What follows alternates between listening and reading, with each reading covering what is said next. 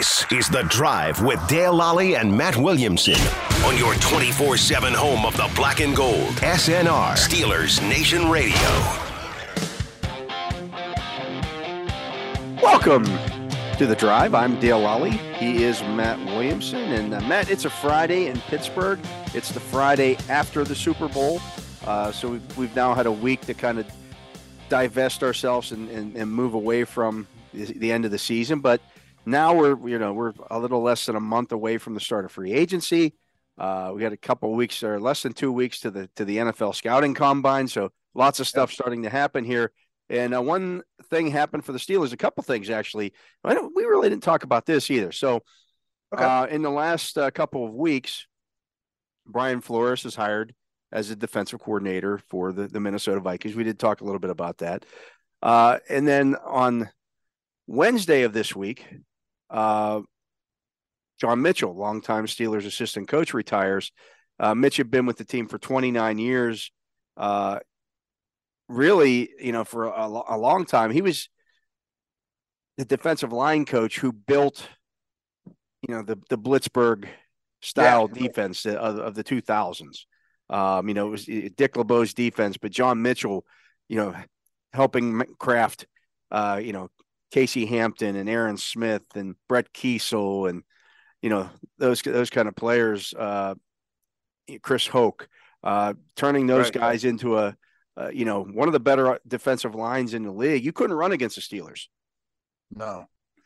First of all, I think it's miraculous the longevity some of the members of this organization have, particularly coaches, because it just doesn't happen anywhere else. To put in 29 years, or Dick Hoke, or the head coaches, or some of the guys that have just been stalwarts of this organization. And Coach Mitchell might be somebody, our listeners don't even know who he is. Some of the guys that are under the radar a little bit. There's some of the O-line coaches, things like that is just amazing to me. And as you were saying that, I just sat there thinking, you listed four really good players: Hoke, Aaron Smith, Kiesel, Hampton. Hampton was a first-round pick. The other guys were undrafted, 7th, 5th. Aaron Smith was correct me if I'm wrong, he was 260 when they drafted him, right? He was more like 270, 280. He spent a year on scholarship. I actually talked to him. I wrote a story about it today on Steelers.com in my 5 for Friday.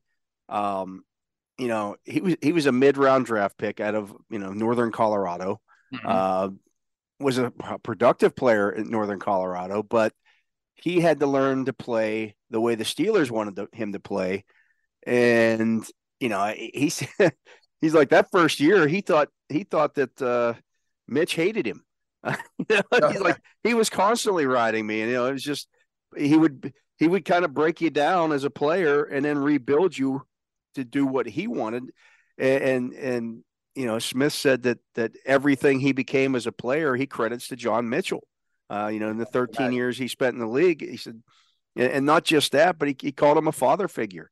A guy that had that kind of impact on his life.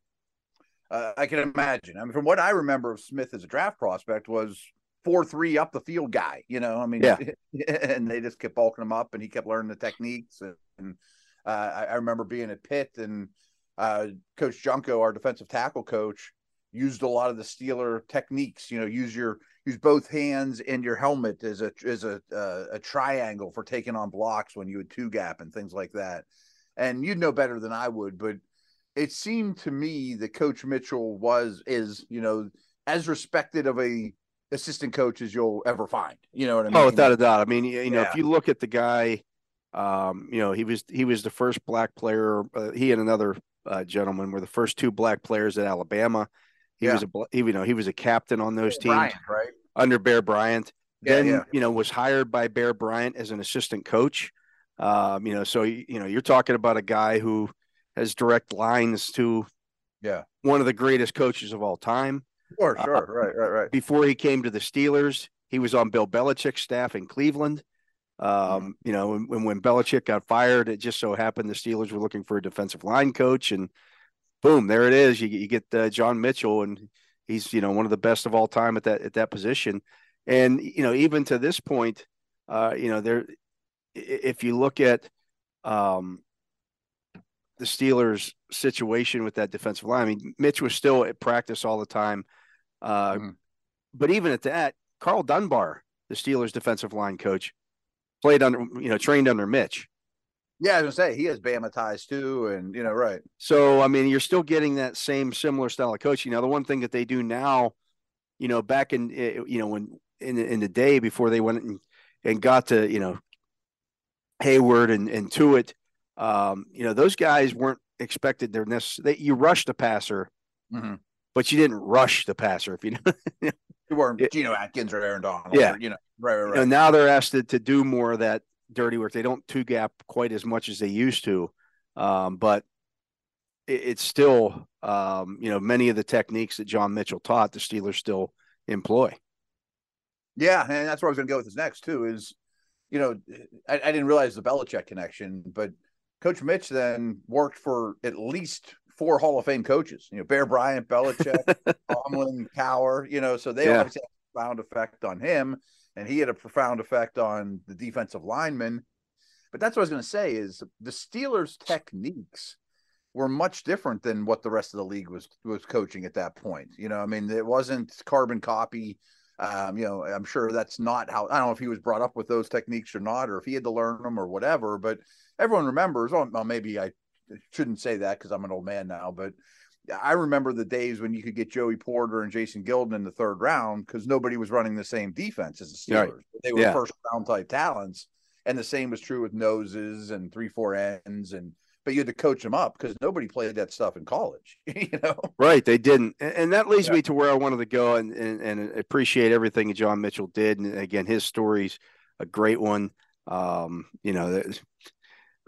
deserving of the go off into retirement, enjoy yourself. He put his time in the NFL, 50 plus years of coaching. That's a long time. We had a psychiatrist or psychologist, that used to come talk to the Pitt organization 2 or 3 times a year, and he was great. And one thing I remember about him is he said, there's kings and there's king makers. And Coach Mitch is a kingmaker. You know what I mean? Like, right. Yeah. No one knows that he's the one at the podium or whatever, but he makes, Bear, Belichick, Tomlin, Cowher, the king. Yeah. And, you talk about the Munchak's millionaires, the guys that Mike Munchak helped make millions of dollars taking an undrafted guy. Largely the same thing with John Mitchell. I mean, he would take these undrafted guys and turn them into stars. Brett Keith was a 7th-round draft pick. That's it, right. Chris Hoke was undrafted. Right. These guys made a lot of money off of, and I know they all appreciate everything that he did for them, but the tough love. Used to always go over and watch Mitch coach and listen to what he said to those guys because you'd often get a good chuckle out of it. It was like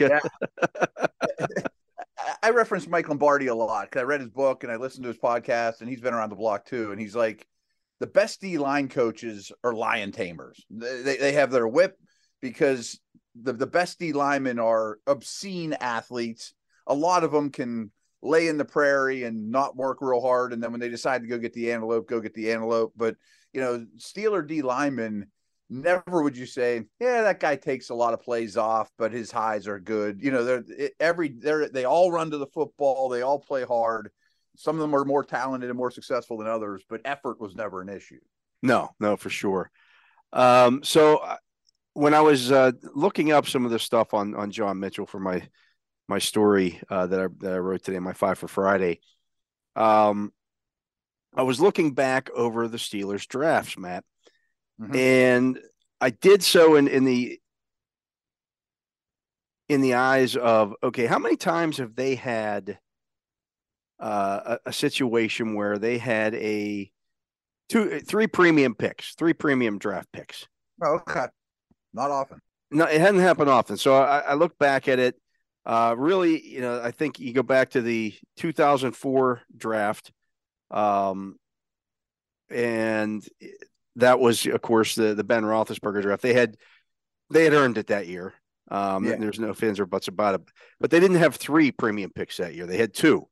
Right. And so they took Coakley at 38. You got Roethlisberger at 11 and Coakley at 38. And they got Max Starks in the third round, which worked. Max Starks in the third round at pick 75. I looked at the premium picks as 2 picks in the top 40. Okay. Or even what they have today, like 3 picks in the top 50. I mean, right. And to get into that situation, you really have to go back. So they had in 2001, and this is the one that interested me. Okay.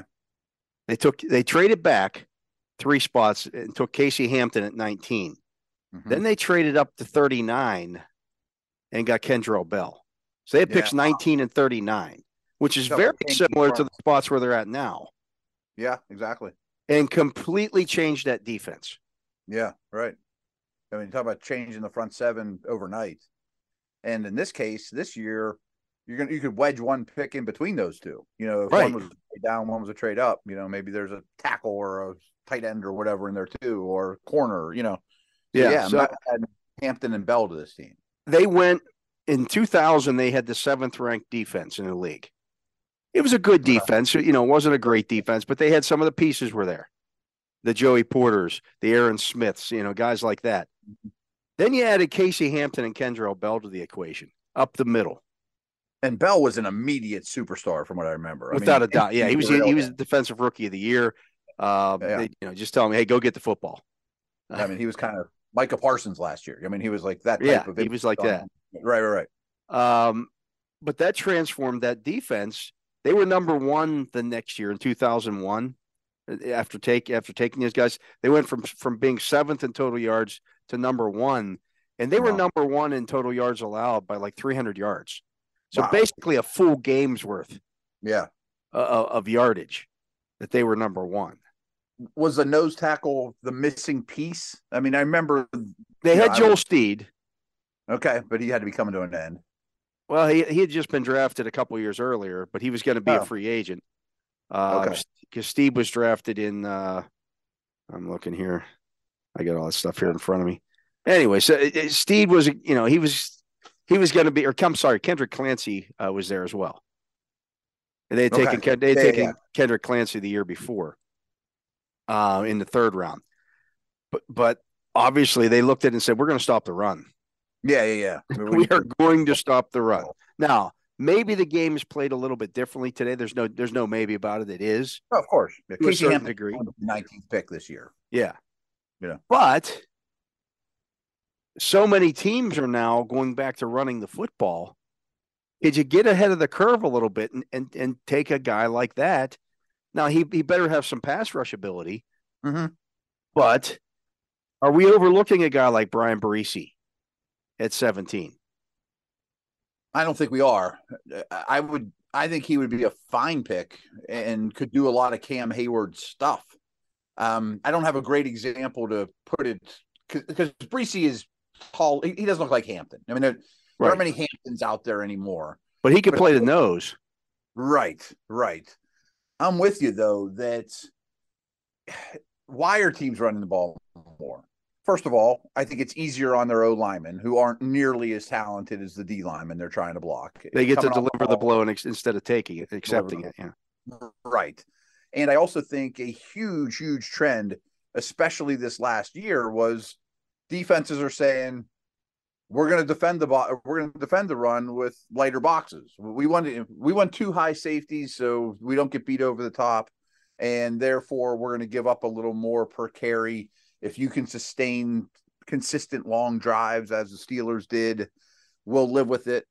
But I also think, to your point, that there might be some value in Linval Josephs and Namakong Sues, who were just picked up mid-season by a Super Bowl team, and almost pure run stuffers. I mean, give me a little push in the passer, but if I'm designing a defense to play with a lighter box, if I can put not Saragusa and Adams, but you know what I mean, like serious beef between the tackles, and let my thin linebackers that are built for cover be protected and still have 2 high safeties, you're not going to stop the run like these Steeler teams you're referencing, but you'll be able to compete that way.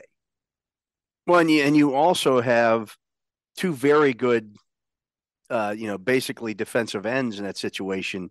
If you've got your base 3-4 on the field, even if you're playing in the nickel, you've got T.J. Watt and Alex Highsmith screaming off the end. Mm-hmm. Yeah, you can get that. You're looking at one of those. T.J. Watt is probably the best pure pass rusher in Steelers history. I think so. Yeah. So you're going to get negative plays. Right. And something like Cam Hayward can't push. I mean, get an interior push rush. So I just looked at that. I'm like that, and then likewise, are we overlooking? And again, I'm not one. I'm beyond the point now where I think that you should take an inside linebacker in the first round. Mm-hmm. But at 32 or 49, right now I'm going to consider it. So I know this isn't the exact angle you were talking about, but we've done this a long time, and I was about to bring up linebackers if you hadn't, believe it or not, and shocker. But I would rather, to go to extremes, I would rather have Casey Hampton added to this team than Earl Holmes. I was going to say Kirkland, but he was too freaky. And what I mean by that is I can afford to get slow and big and old school at nose, but I still want Fred Warner as my linebacker. You know what I mean? Right. Because they have to cover first. Yeah, no, I hear you. I don't know where you draft them necessarily. I mean, especially from round 2 on. But on this throwback conversation, I don't want the old school thumper middle linebackers. Yeah, I mean, those guys don't fit anymore. But I think, you can find guys in those second, third rounds. Speaking of Fred Warner, that's where he went. Oh, yeah. Leonard, Yeah, that these guys are running cover guys who, oh, by the way, also stop the run. And if you have a Casey Hampton like nose tackle, he keeps those guys clean. Exactly. And truly, the Casey Hamptons were the, Will Fork and Hampton I always lumped together because I thought they were the prototypes, the best of their era. And now you want them more Vita Vea. You want them to be 6'5", and maybe they don't have quite as good a leverage, but they can run a little bit more. But still, if I could get Casey Hampton in the second round this year, who's just an anvil, he's going to be useful. Yeah, you're going to find ways to use him. And, I just, to me, I just look at that. And when I looked at the improvement that team made, they went from being 9-7 to having the best record in the AFC the next year. Yeah. And they did it with that defense. And a big reason was their 2 draft picks, right? Yeah. I mean, those guys, I can remember writing a story about that for a playoff preview. I did a big feature on what Hampton and Kendrell Bell brought to that defense to help transform it. Because the offense was the offense. I mean, it wasn't a great offense for those teams. Right. But the defense became dominant and was then dominant for the next decade. I'd say for years too. Yeah. So Mitchell.